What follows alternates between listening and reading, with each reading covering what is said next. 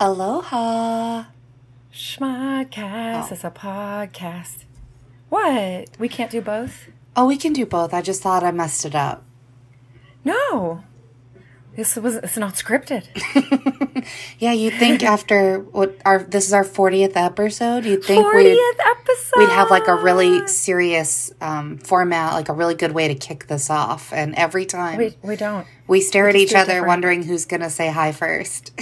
It's the spice of the dink life, you know? Spontaneity.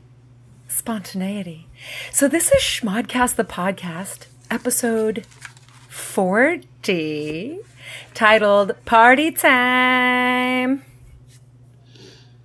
I'm Rachel. And I'm Rebecca. Rebecca, you're really good at silences.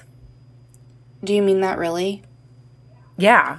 Like I always end up trying to fill it in. There's like these long pauses. And you're good at that. I thought maybe there was like a delay in her audio and I wasn't sure. So I was trying to suss it out. I'm just being extra. I'm still here. Safe. You're so extra. I love it. You're very good at very many things. Thank you. And I thank you for that. Yeah. Right back at you. Well, thanks. Thanks. Do you think when people listen to us, because it's basically like they pulled up a chair and sat with us over breakfast, do you think they feel like jealous? Or do you think they're happy for us? So I learned recently that jealousy and envy are different. And if you're jealous, you might actually still feel happy for the other people. You just like would also like to have it in your life. Whereas envy is like wishing you could take that from the other person, basically, like wishing it was you instead of them. So maybe they're jealous, and that includes feeling happy for us. I did not know those were not synonyms, so I'm really happy to know that. I think they're used interchangeably, and maybe that's not even their strict definition, but just the way someone was positing. Because envy has a much more negative connotation than jealousy. And it's one of the 7 deadly sins. It is. So you know it's bad. Mm-hmm. Yeah, like maybe you're allowed to covet your neighbor's X, Y, or Z as long as you just want you both to have it. But if coveting it means you want to take it from them, that's bad. Yeah. That's where you have to add the really important preposition that. Like you covet that your neighbor has an ass. Yes. But you don't covet your neighbor's ass. And I mean donkey. Don't do. Some of our neighbors have really nice ass. Don't do dirty. You mean a donkey, right? I do. I didn't even bring up donkeys. You did. This is an amazing rabbit hole for our intro. Guys, Schmodcast, episode 40, Party Time. It's the podcast that's just 2 PLPs approaching their 40s. This is my birthday month, so I'm really excited to start thinking about it. And my intro for this episode is to introduce the concept of 40 before 40 and see what kind of ideas we have. So Rebecca's already familiar with this. This is for our listeners' sake. 40 before 40 is something that one of my good friends in DC introduced to me in the year leading up to her 40th birthday. She had a list of 40 things that she wanted to do, and she crowdsourced that list. So she emailed and messaged friends and family and said, what are some things you suggest that I do? And then she took them into consideration and picked 40 of them. But part of the deal was that if you suggested something and she picked it, she could call on you to help her make that happen. So like we suggested camping. She had never been camping before. And then she picked it, so we took her camping. It was so fun. Yeah. It was so fun. And I'm really excited because I'm about to turn 39, which means it's almost time for the launch of my 40 before 40. I already have a list of like 1,000 things. So I am still going to crowdsource and get some ideas. But do you have any ideas? Or like what are some things that you would put on your 40 before 40? I've been thinking about this because you get to do it before me, and I know I'm gonna want to do so many of the things that I'm sure are on your list. I was like, what's my 40? Like, what would what would mine be? And I like the idea actually of just going fully crowdsourced and people suggesting things that they don't think I've ever done, or wouldn't necessarily like pick for myself to just see what happens. Yeah, but I don't have anything in particular. Yeah. Some of mine are like like one of my ideas was to pick a meal, like 2 to 3 different main dishes that I would get really good at cooking and could just do from memory. So like that's one of them. But like there, a lot of them are also maybe like adventure or even just things I've done before, but it's like go surfing again. Yeah. Like go with someone that you feel like is a good friend and go surfing in Hawaii with that person sometime in the year before I turn 40. Stuff like that. Yeah. So it'll be interesting to see because some of these you have to be able to achieve them like at home. Right. Yeah. They can't all be get on a plane and travel somewhere far. Yeah. Yeah. That's fun though. Okay. So it's not even things that you haven't done. It's things you would like to do before you turn 40. Yeah. I think so. It doesn't all have to be brand new things, just things that you're like in a year to sort of concentrate on remaining or regaining a sense of curiosity and like continuing to be a lifelong learner and just like getting to celebrate that as we approach 40, we still have like so much life to live. There's all these cool things to experience. So yeah, that's the idea behind 40 before 40. I don't know, does describing it a little bit more give you any other ideas you would maybe put on the list? No.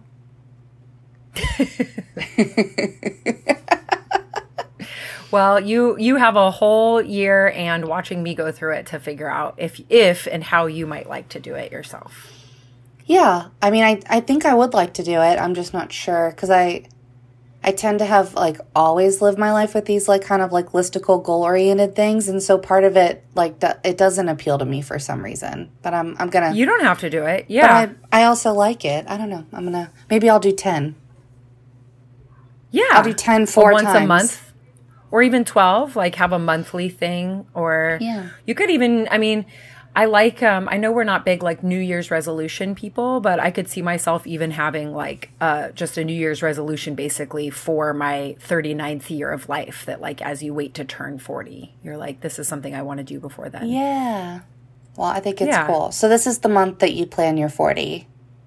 Exactly. And like I said, I have drafted a long list, but I need to start crowdsourcing it. So listeners, if you have ideas, this is officially your invitation to share them with me, keeping in mind that if you suggest it, I may ask you to help me execute it. That's so fun. Please and thank you.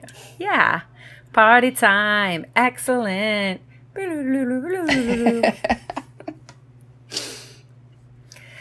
I've been feeling a little bit depressed lately, but I'm still being really goofy. And so I think that's how I know it's different. You asked me before, like, how is it different from previous times? I think when the goofiness drops off is when I'm like, oh, we have a problem. Got it. But because you're still being goofy, we're not in the danger zone. Yeah. Got it. I think so. Like we had like one of the funniest conversations of our entire lives the other day. The one where foam came out of your nose from your beverage. Yeah. And I wish we had recorded that because we were so funny. It would have just sounded like I was drowning because it was just... Well, not the foam part, the conversation. I wish we had recorded the conversation. Oh, yeah. God, we were on fire. That's how it happens, though. I think we both literally rolled on the floor. We did. It was so funny. Yeah. Every once in a while, we get going so hard that we both start crying. That's the best. Those are the best ones. I don't even remember what it was about. We're just great. I don't know. We also had a really good... Was it yesterday that we had a really good one about cats?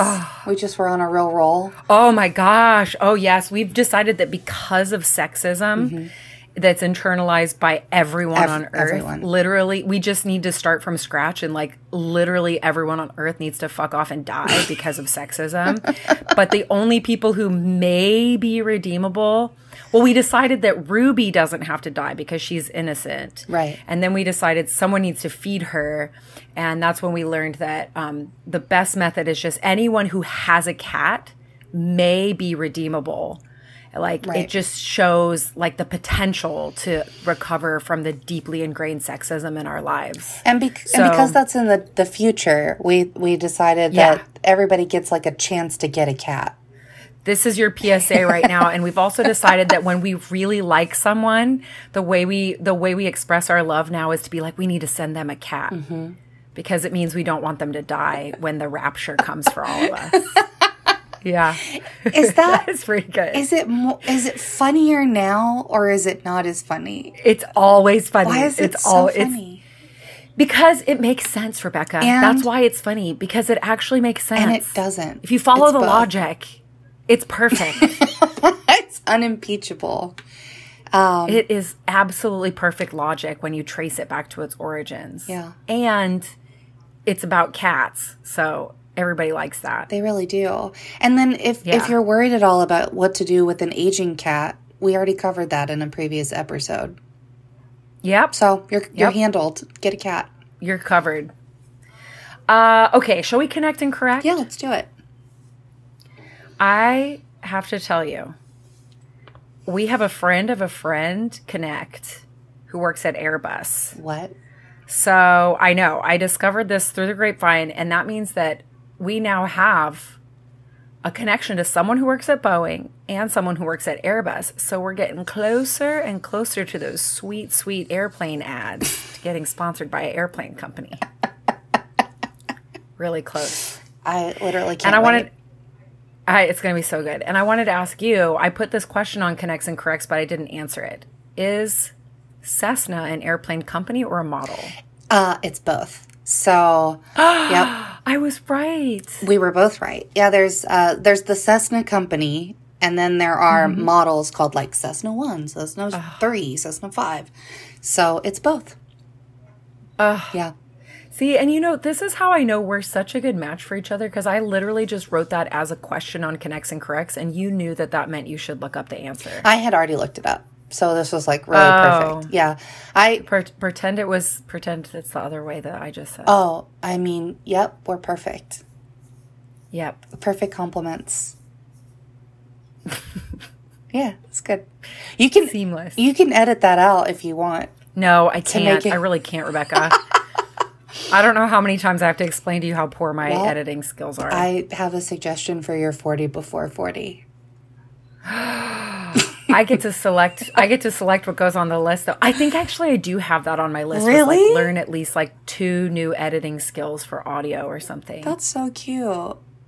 I'm also considering going through all my childhood photos and trying to find a picture from most, if not all, birthdays over the years and making like a photo montage for myself. I just came up with one.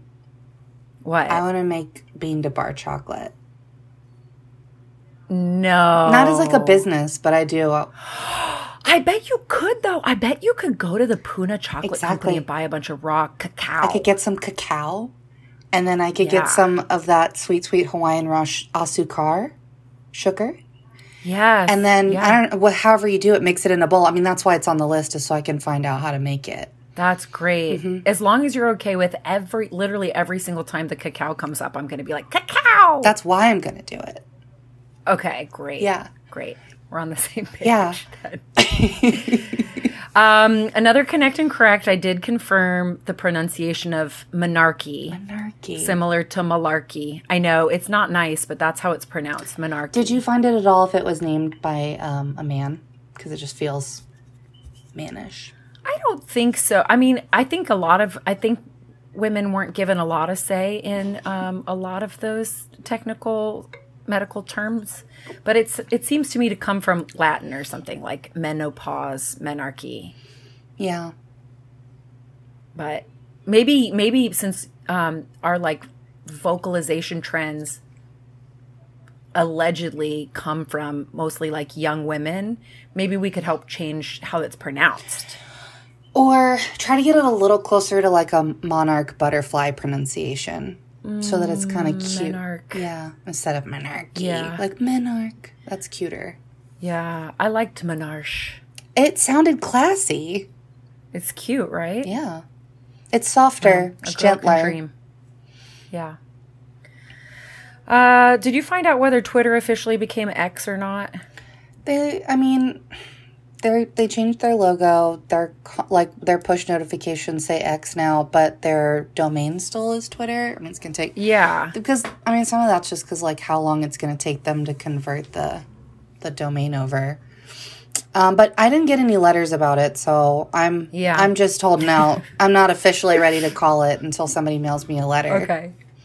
Yeah, I was listening to that episode, and I had missed the joke live because I was like already talking about something else because I talk over you so much. We were talking about Twitter, and we were like, just drop us a line, and you were like, mail us a letter. Is that funny? Yeah. This is our official solicitation to send us a letter explaining whether Twitter has become X or not yet. Or about anything else, really. We just we're not going to tell the general public our snail mail address, but if you know us, you might know what it is. Yeah. Yeah. The last little Connect and Correct, you want to cover that one? I have 2 left on my list. Go. So Uncle Mark definitely suggested woolly mammoths as a topic. So that was the first time in Schmod Herstory that we had a fan suggest it. And the topic was woolly mammoth. Yeah. Yep, in the tundra, right? This was about cloning woolly mammoths with elephants. Yeah. And then Beep suggested the pando. Yeah. Yeah. That's so that's a second time in Schmod Herstory. We're going to try to keep this accurate because of our journalistic integrity. So you don't have to worry. Integrity. You don't have to worry at all. Mm-hmm. There's a high bar. Mm-hmm. And then the other one I added was I went through our stats for the Schmod, and I wanted to let you know that Finland showed up on the list as a country that now listens. That's right. Okay. Currently, did somebody get a new VPN? Currently less than 1%, so could be an accident. Could have been like a little butt dial, but we're going to keep monitoring to see what happens.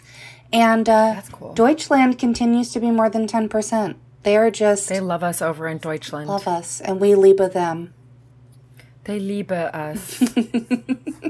Maybe we should learn some phrases in German as part of our 40 before 40. No, what we're doing is working for them. We'll ruin it if we start speaking German.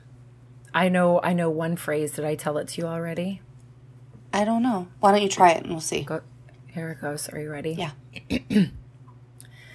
Du bist mein Sternschnupper. What is it? Can you guess what it means? It's you are my shooting star. That's nice. I know. Actually, I can also say you're my treasure. Du bist mein Schatz. Mein Schatz, yeah. Yeah, that's cute. Yeah, that was my little nickname for Toby when he was a puppy. It was mein Schatz. Oh, really? My German next door neighbor growing up, her dog's name was Schatzi. Yeah, Schatzi. Yeah. Cute. Yeah, that's really sweet. I love that. Well, this has been fun.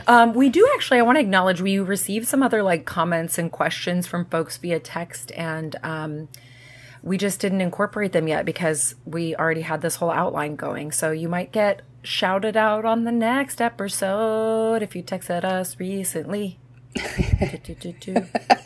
Yep. You know who you are. You know who you are. I know who you are. All right, Rebecca, who is going to Hot Tops first this time? Drum roll. I think you should do it because you said I always go first all the time. So, are you sensitive about that now? No, I'm making it like a fun inside joke. Did that not land? Cool. That wasn't it? No. Oh. Well, because I worry about actually hurting your feelings, even though I know you would tell me if I did.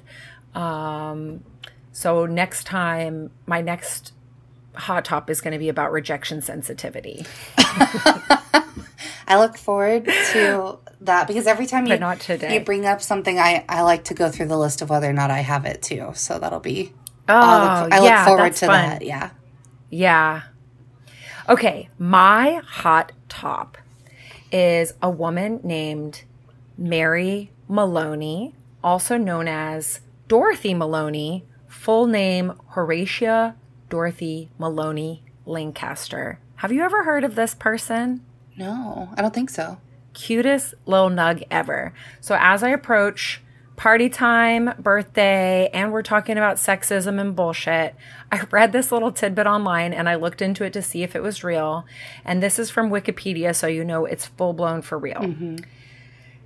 Dorothy Maloney / Mary Maloney was an Irish suffragette campaigner, born in 1878, died in 1921. So young, poor baby boo-boo, you know. Mm-hmm. But what's really fun about her, what she's famous for is disrupting the 1908 by-election by ringing a bell every time Winston Churchill tried to talk.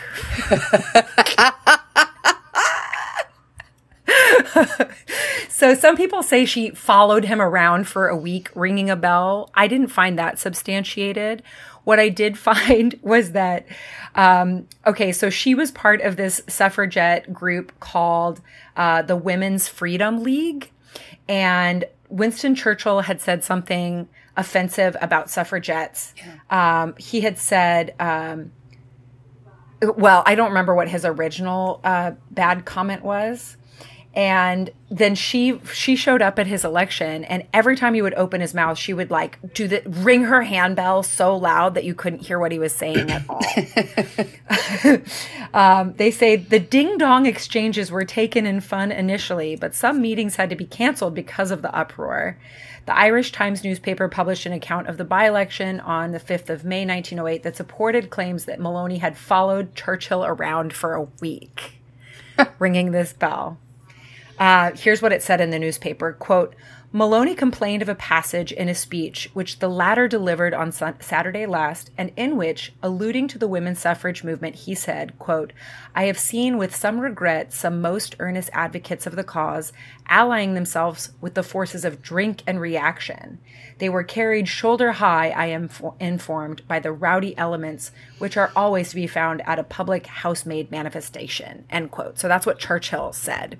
And then the newspaper says, amid great laughter, Miss Maloney retorted that if any man attempted to lift her in his arms, she would have boxed his ears, which I also love about her.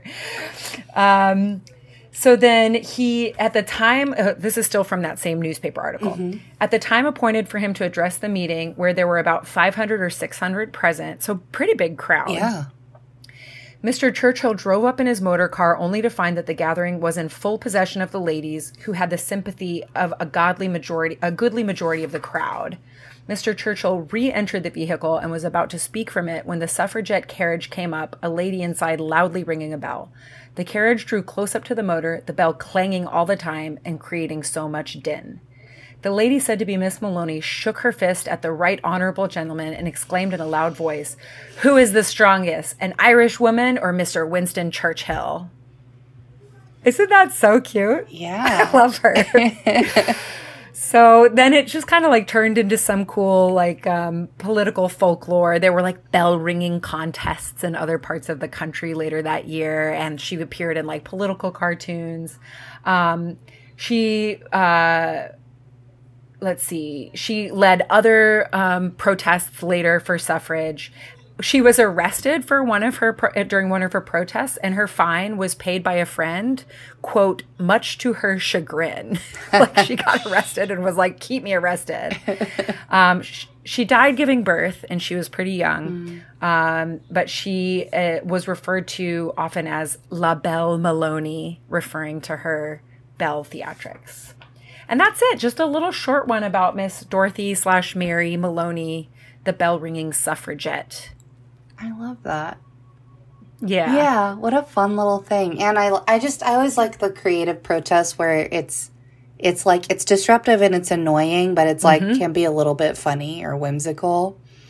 And nonviolent, right? Like this was a really, really tense period, and women were going up against very powerful forces, including their own spouses and fathers and brothers and people that were very dangerous to their own safety. And she found a way to like really make a difference.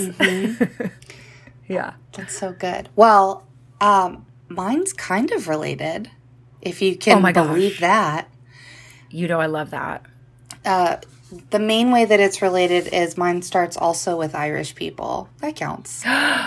That's so weird. Yeah. Why are we talking about so many Irish people today? I don't know. Is it like we got cookied on our browsers? Everybody knows they're connecting us? I don't know. Maybe. So I wanted to talk about the surprising history of musical theater.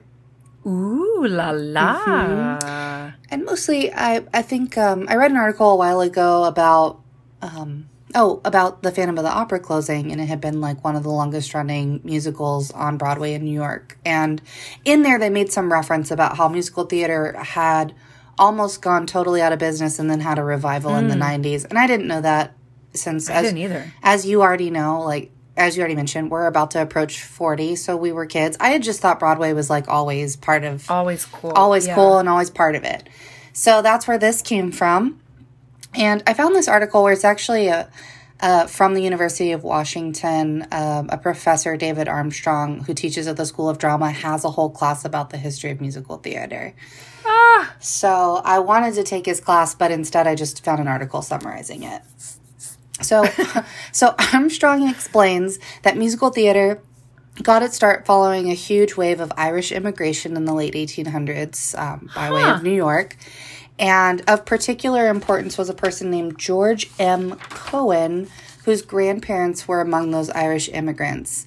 And I don't know if anybody's ever seen this statue that's like in New York City, there's a big statue of George Cohen, and the quote at the base of his statue says, "Give my regards to Broadway," which is like a pretty famous phrase, famous right? Quote. So that is Can I him. ask you a clarifying question, though? Well, you said that this is the origins of musical theater. The origins of musical theater in the world, or just the origins of musical theater in America? In America, sorry, and specifically like musical theater in the Broadway area of New York. Like why is and that's actually what's credited with like making musical theater popular broadly. But there were probably some musicals going on other places, just like turning it into like a big industry and bringing it into New York. It was new. Well, what I'm actually talking about is how like most musical theater prior to this like 1920s is really more like vaudevillian or like operettas or like loose like musical type troupes. What I'm comparing is how did it evolve to like the current modern day musical theater where it's like a whole compelling story and the music ties to plot, tells the story, and the dance also is like driving the story. Like this, that's the history thing that we're talking about. I had never even really thought about how to differentiate between that and opera, but they're different things. Yeah, okay. They are, and I'm still like not totally great at telling the difference. That's more of a I know it when I hear it kind of thing. Exactly. Yeah. I'd never thought about it before, but it's obviously so different. Yeah, and also the difference between like a movie that has music in it versus a musical. Yes. The key difference there is that the music itself drives the plot, whereas just a movie that happens to have like some singer performing on a stage or whatever is not a musical. Yeah. Okay, so Cohen, he's a writer, he's a director, he's a producer, he's a performer, and he launched musical theater as a distinct genre in the 1900s, early 1900s, in New York City. So that answers your question about where did it start. And this is also the era of, quote, Irish need not apply. So there's just a lot of, like, anti-Irish happening, specifically, and, like, anti-immigrant. They don't want them to compete for, quote, unquote, American jobs.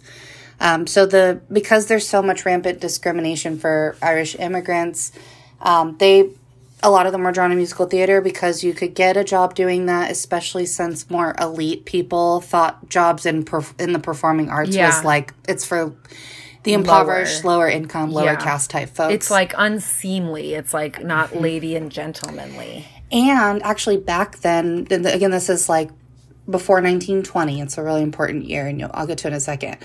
The theater is not really for fancy hoity-toits. This is more of a like middle-class America type of event because we still have silent movies or movies in general haven't really taken on. So this is the main way that people like go out on a Friday night for theater.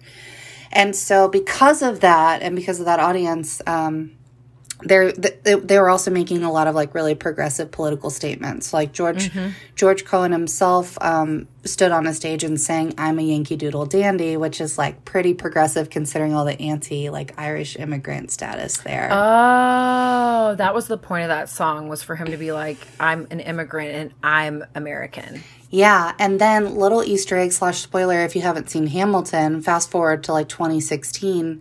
There's a line in that one where they say, immigrants, we get the job done. Because they're, of course, talking about the origins of the United States. But that also harkens back to the origins of musical theater itself being largely driven by immigrants.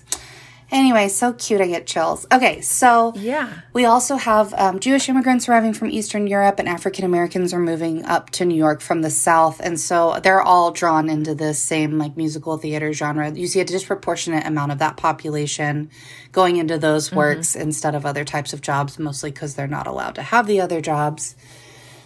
So they're also facing discrimination, having few opportunities for advancement, and that's why so many musical theater plots tend to either centralize race as an issue. Musical theater has been running for 120 years, and there's 37 specific shows that address race as their central theme, which is a lot considering like most forms of entertainment. I don't think are that consistently progressive or provocative. Okay, so then you've got. How to turn a page. All right, so remember, I already mentioned silent movies. For anybody who's heard the term Great White Way and didn't know why Broadway was called that, it's because it's called what? The Great White Way. Have you ever heard that? No. I used to think it was like racism, but it's actually because down that Broadway street where all the Broadway theaters are, and they're actually also tucked off of some other blocks, but they used to be lit up with big white light bulbs. And so the whole street was bright white because of the street lights that, like, back in the early 1900s.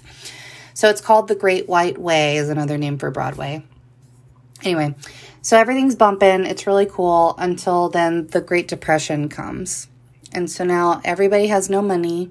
A lot of the theaters have to shut down. Oh, excuse me. And could you just edit that out for me? Thanks. Nope, that stays in. So the number of productions... We don't have a lot of like ruby noises or chicken noises, so we have to leave your cough. That's true. Where is that girl? All right. I don't know. Probably in my laundry basket. She's probably skulking somewhere. Mm-hmm. So, okay. Great Depression. Only sophisticated elite can afford the tickets. And so that's when they start to shift the types of performances they're doing in order to make it a little more sophisticated to attract that audience. The number of productions also dropped by half just because the times were tough. So in order to charge more for the fewer shows, they had to start targeting that group. Hollywood also started producing film musicals because now we have talkies, so they can put audio in their movies. And so now there's competition for live musical theater in Broadway. So everybody kind of thought this is when Broadway dies. It's just gonna go away. But then in 1943, Rodgers and Hammerstein come out with Oklahoma, and that goes to Broadway. And that's what brought it back was Oklahoma, where the wind comes sweeping down the plains. Yep. Surrey with the fringe on top. Oklahoma. And that was the very first one that integrated story, song, and dance more cohesively than any show before that. And that's what they call now the golden age for musicals. And that lasts for the next 30 years. So this Professor Armstrong goes on to say that before Oklahoma, it was mostly operettas, musical reviews, musical comedies. And their plot was like loosely constructed. It was just sort of like you're going to sit down for an hour and be entertained with various types of vignettes, but there wasn't like one consistent, like well thought out, big production type of show. So this really fully transformed the whole art form. And the next big shakeup came with the Vietnam War when growing public cynicism led to shows like Cabaret and Sweeney Todd, which featured darker themes in general and also anti-heroes. So sort of the first time that musicals start incorporating that, which I thought was really cool that those are tied. I want to watch Sweeney Todd again. Yeah. I should watch that. It's good. Oh, it's so good. And then of course, as things are changing and people's like music tastes and pop culture and styles start changing, people start toying with adding rock and roll music, which initially was ignored by the Broadway composers, but eventually made its way through. And so now we have things like Hamilton that have like featured hip hop music, and that has actually ushered in the next renaissance of musical theater, and a whole new generation of people got introduced to Broadway through that. Yeah. I wonder how much it also like the big musicals that reworked like popular movies and like Disney movies and stuff. Like that wasn't originally part of Broadway, right? Like this idea of making Lion King on Broadway. And now I sent you a link today that like The Notebook is going to be on Broadway, or Mean Girls on Broadway. That's a newer trend, and it's because musicals have become so much more popular that now they're starting, like the people who put on those types of movies are starting to see that like an additional audience for that would be to convert it to a musical on Broadway. Yeah. I hope that like brings people in then. You get people that are like, well, I don't know anything about Broadway. I don't know anything about musical theater, but I love The Lion King, so I'll see that. And then they're all of a sudden like, oh shit, I'm going to also go to Come From Away. And it goes the reverse, actually. So there's been some really, really huge musicals that started on Broadway and then became movies later. So, like, The Music Man is probably the most famous one. Another one would be Fiddler on the Roof. Huge. Yeah. Now, that one actually officially started in the West End in Ye Old Town, London. Sure, but it started as musical. It was theater a musical, and exactly. became a film, like a feature film. Another one is Sweeney Todd. That one was originally stage production, and that one featured Angela Lansbury when she was such a little sweet baby. No. Yep. Murder, She Wrote? Murder, She Wrote was doing People in a Murder, Meat Pie. She Sang. She did Murder, She Meat Pie. She was doing Murder, She Sings. Yes. And dances, probably. Yes. Now, this was after she starred in my most beloved film, The Court Jester. So she was already no stranger. Gosh. It really is a good... Oh, what are we going to watch now? Sweeney Todd or The Court Jester? It's so hard to decide. Porque no los tres. I think you mentioned 3 things. Why don't we do all of it? No. We're going to. We have to. I told you I'm depressed. We have to watch movies. We have to watch movies. Maybe we skip the last 20 minutes of Fiddler on the Roof, though. You know, it gets like kind of... it gets like really downer. I think I would be okay with just listening to the soundtrack of Fiddler on the Roof. What's your favorite Fiddler on the Roof song? If I Were a Rich Man. I mean, it's just fun. The classic. But, I mean, Matchmaker is very good. And even though it's a bummer, Do You Love Me is really nice. Oh, no, you know what? Nice. That one ends nice. Yeah. You know what's really good is, what's the song? Creepy Graveyard Ghost Song? No, that's my favorite, though. I forgot. Creepy. This your little Zeitel. That's your little Zeitel. It's so good. And that's Grandma Rachel, too, I think. Yes, yes, it is. But no, the song where Mottel and Zeitel are like running in the woods excited that they got to get engaged. Oh. Wonder of wonder, miracle of miracles, God let a poor man by the hand. That one. That one it's is so really sweet. Fun. I think the one that gets the most stuck in my head is sunrise, sunset. But that's sad. It doesn't mean it's not a great song. Yeah. Oh, you know what else is really sad? We're just listing all the songs of Fiddler on the Roof, but the one where he's Listen like up, losing people. his daughter Havali. Yeah, this movie came out in 1971. Havali. So no spoils. I know. You should have already watched it by now.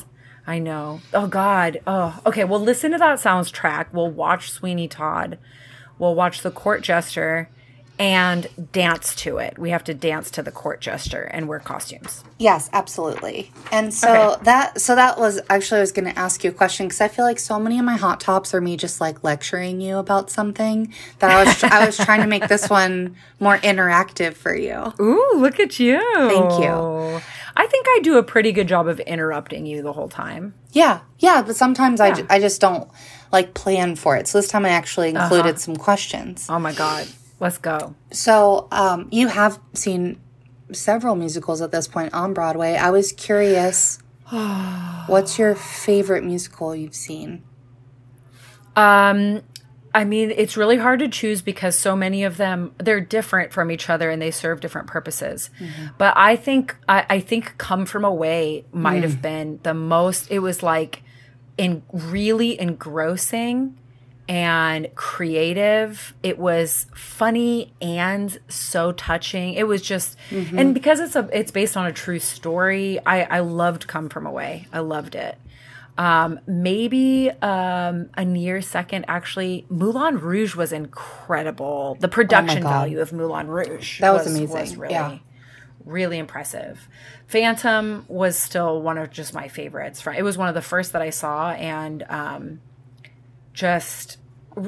again, the production value was really, really good. What are yours? I was going to ask you the same thing. I feel like you've told me before, and because we both end up just like waxing poetic about all our favorite musicals, I can't remember what your faves are. Yeah, that's such a good question. So, I mean, Phantom was also one of the first musicals I ever saw on Broadway. It was so good. But my first introduction to like a musical, and I didn't even realize that that's what it was the movie version of Hedwig and the Angry Inch. Yes, yeah. So that's like... And then you saw it on Broadway. And then I saw it so many times. I saw it... With Neil Patrick Harris. Yeah, I saw it on Broadway with Neil Patrick Harris with the revival, and it was incredible. And then I also saw a bunch of like... Not even off-Broadway, but like local theater groups performing it. Because when that won the Tony for Best Revival, it was, of course, now like people are aware of it and they're going to start doing their local productions. I remember going and seeing it in random small theaters around Dallas, just like community players and stuff. If I ever see that there's like a live production of it, I want to go see it. It's just, I love the story. I think the music is awesome. And it was just, it's like one of the most like perfect musicals for me. And it's not to say it's everyone's taste, but it was definitely the epitome of like a modern musical. And I think I was just the right age to have seen it. And it opened something up in you. Like, I think the way you've described it to me before, to some degree, that musical gave you hope. Like, it made you aware, and that's part of what musical theater is supposed to do and why it's so attractive to the queer community and to people from, any sort of marginalized community tends to be drawn to musical theater in some way, because part of what that show did for you, and correct me if I'm wrong, you've described it as like it just showed you there was a different way to live than what you had seen around you. Yeah, and even though I didn't personally like identify with the way they were living, I loved that it was like this. They were so drawn to living their own life authentically and like to fight, like truly like risk their own lives to live that way. I thought it was so inspiring and like what a cool thing to see.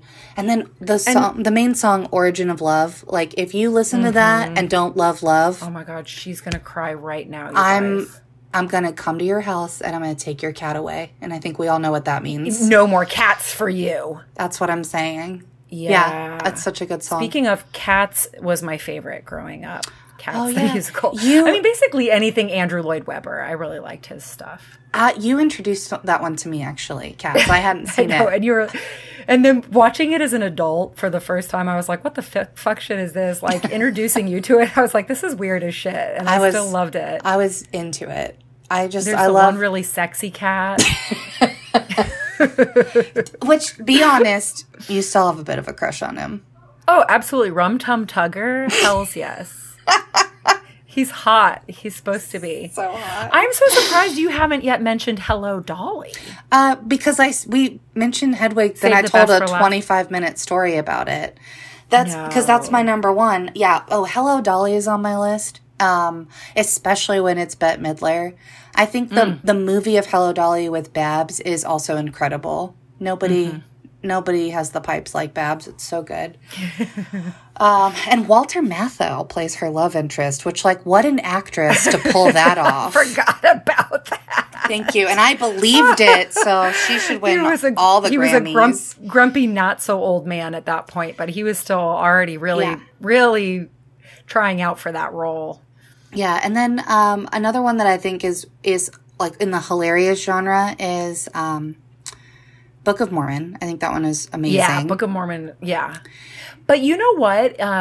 Some of our friends who have gone to that like had a hard time with it because it's so condescending. Which, I mean, I enjoy about it actually, but it can be difficult if you want to also have some empathy for Mormon people, watching that can seem like just really degrading to like all Mormons. Oh. Yeah. I'm gonna have to. Now we have to rewatch that one, so we have to watch that too. I can reflect on that. Yeah. And then, what's the other one? It's so hard to choose. Oh, it's A Gentleman's Guide to Love and Murder. That one's excellent. Oh, you keep mentioning that, and I haven't seen it yet. Okay. Yeah, it was the same year that Hedwig came out. I like went to Broadway with some friends, or went to New York with some friends, and we saw like 5 shows because that was like what I wanted to do for my big birthday. Yeah. And so we just saw a crap load. You know what we did not see on Broadway, or I didn't. I don't remember if you got to or not, but we watched the movie version, was Dear Evan Hansen. If you want to feel sad, you should watch Dear Evan Hansen. It's so good. Also, Prom was pretty good. Yeah, and we saw that in local community theater as well. I have a couple of things for our fans. Is if maybe you don't live in New York City, the Big Apple, and you're like... I thought all of our listeners lived in New York City. No, because some of them... the one in Finland. The one in Finland and the 10% in Deutsche. Which is honestly probably just people who live in New York who took a vacation and listened to our podcast. That's a good point. So, yeah. Then, okay, well, maybe this advice won't help, but assuming you don't live in NYC, to go ahead and watch a musical that's a movie, like Music Man or Fiddler on the Roof, Sweeney Todd, like we mentioned. Yeah. I think you should watch Hedwig and the Angry Inch. It's definitely like an indie film, but it's awesome. Or Hairspray. That one was very good. Hairspray's fun. And then I think just go patronize your local community theater. Yes, you have to. Go find like some little production where those kids are just singing their little hearts out and they're, building up their little CVs so they can go to college. Hopefully Juilliard. Some of it's also like full-grown adults and stuff in community theater. It's not just children. But. No, but like a lot of them are like young adults that are trying to make it big. And I actually, thinking about that, I really admire the like people in their middle age who are still participating in community theater, because like what a way to put yourself out there, and for something that you're like, I know this isn't, I'm not going to like make it big with this. I'm doing it as part of like my personal self-expression, or for the community, or to like have a place for those kids to come do theater. Yeah. And have a place for all of us to go like as a community and like get challenged to think differently, which is the whole point of musical theater. And fight, what is it, like breaking hips? We learned that with your show choir hot top last time. Oh, singing together. Fight breaking hips. Is that what you remember from my Hot Top Laughs episode? Fighting depression? No. Just like general health outcomes, both physical and mental, are improved by singing, especially singing in groups. So I picked a rather specific example, like fighting hip breaks. Just like, If you go to the theater, you won't break your hip? Participate. Perform. You have to perform. Okay. And that'll fight hip breaks and depression. Yep. Yeah, it does. I mean, that's a really simplified way to explain it, but that's explanation. So. That's one of my many skills, like you mentioned. I have a knack for taking extremely complex ideas and making them... whittling them down. Palatable. Yes, but just palate them right up. It was like an amuse-bouche for your ears. Yeah. Oh, beautiful amuse-bouche. I don't know if the listeners gleaned this, but like Rebecca is a Broadway aficionado. Certainly. So it's one of the many things about her that we love and benefit from. So if you have... I think I'm more of an enthusiast than an aficionado. I don't want people... Well, send me your Broadway questions, but don't expect me to definitely know the answer. Here's the thing. Here's why I put you at aficionado, because I'm enthusiastic about Broadway, but I don't know very much about it. I think when you get to the level of you, like, knowing the history of things and, like, who performed what roles and what years and, like, how long something lasted, and I think that makes you an aficionado. Maybe not like a sommelier. Right. Yeah. I just love it. I think it's so fun. It's so good. Even like a bad night at like a live performance is still fun. Night. Yeah, it's still a good one. So that's my hot top. That's so good. Well, that was mega party time, and it's time to wrap things up with our little outro, which we haven't done this for a while. And I thought we started by talking about birthdays and like aging, and we're going to end by talking about death. Mm-hmm. So we haven't done a death deck draw. We have this deck of cards called the death deck that has like questions that help us like think about and talk to our loved ones about scary death-related things. So I drew a card, and the question is, timing-wise, what would be the best way to die? A, instantly without warning or pain. Mm-hmm. B, within 3 months of a diagnosis, uncomfortable but able to do a few last things. Or C, after a year of terminal illness, in pain but time for my family and me to prepare. And you only have to answer this for yourself, obviously. We're not asking you to say what you think the best way is for everyone else. What's the best way? What would you prefer? Oh, man. It's a tricky question because if I'm thinking just like truly myself selfishly, it's like instantly with no pain, just like out of nowhere. Okay, cool. But that assumes whatever it is that took me out didn't apply any sort of pain. I'm like, what the hell is that? But I think that's a rude way to go for the people that I love and adore. So I think the actual one I would choose is probably the year of terminal illness, only because I don't think 3 months is enough time. I'm going to need 12. I'm going to need 12. I think 3 months isn't enough time, but that's actually why I want that. That's for sure my answer, the 3 months one. Because I am not very patient. Yeah. I think that year would like drag on, and it would get really, I'm like, I want enough time to like get a few of my affairs in order, but not so much time that I could be a perfectionist about it. Yeah. You know what? Maybe I agree with you. I guess it depends on, well, it depends on how much pain. Like I can because you said it was uncomfortable or in pain. And I'm like, I could handle some pain. It depends on how much pain. Well, we'll just get you morphine. Well, yeah. And like, who says I have to do a whole year? I could go 6 months and then just cyanide my way on out of it. Oh. Like, what if I felt like, I was like, I did like a 12-month project plan and I just did everything. So now we're done. Yeah. You know, that's what I'm saying. I think the year also, for me, it would imply, like, even if you knew it was like 100% terminal, if you have like a year-long diagnosis, you know that it's like give or take a year, probably. So you'd spend that whole year being like, it could be tomorrow or it could be 3 years from now. Like a 3-month diagnosis is more of a like, you've got like 1 to 6 months, right? Like we know for sure it's not going past that. Right. Yeah. Yeah. I guess it's just like, I don't think there'd be enough time to see everybody. I mean, obviously you're not you going wouldn't. to. You wouldn't. You just can't. I don't know if I would even tell everybody. Yeah. Maybe only like, I think there would be a focus to it. I think there would be a like, your vision would like zoom in, right? Yeah. Probably a little like the pandemic did, where it just like overnight, what really matters, let's go. Mm-hmm. Yeah. Yeah. Yeah. Wow. That was a good question. It's a good one. I like that deck a lot. It's challenging and sometimes a little painful to think about those questions, but also good. I like that they're meant to be discussed because I learned something about you. I actually shared this question with my sisters as well and like got some of their answers, and it helps us like know some things about each other and our end of life wishes. Yeah. Yeah. And you thanks. Wait, just making sure, because this is going to be memorialized in our recording, so you won't forget it. You still know that I want a funeral pyre, right? I know that you want a pyre, and I also know that you believe that once you're dead, and that your loved ones can do whatever they want after that. So I know, but isn't it so funny that you're going to build like a funeral pyre, Viking tall?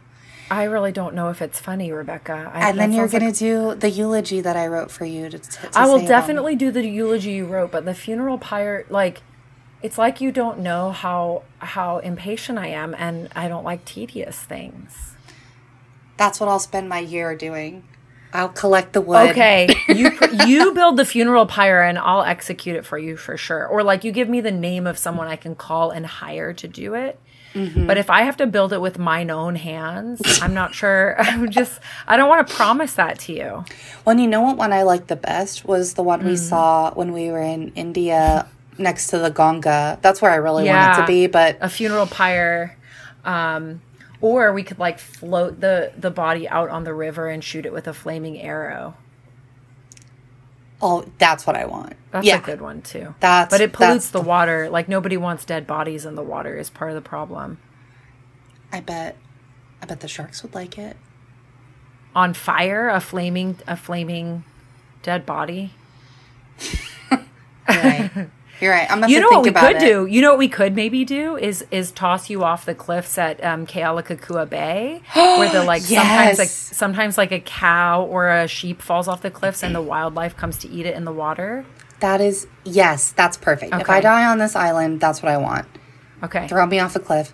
And people, that's a real story that Rachel just said. Sometimes there's no like fencing, and these cows will just get too close to the edge and fall like 1,000 feet off a cliff into the water. Like rays and sharks and fish and shit. It's cool. Oh, it's magic. Yeah. I'm just like picturing myself up there with your body, like looking around, trying to make sure nobody sees me, and like nonchalantly trying to like nudge your body just like off the cliff. Kick it a little bit. Just push gentle taps, little toe taps. Right over. Like trying not to cry. Just like, there she goes. Beautiful.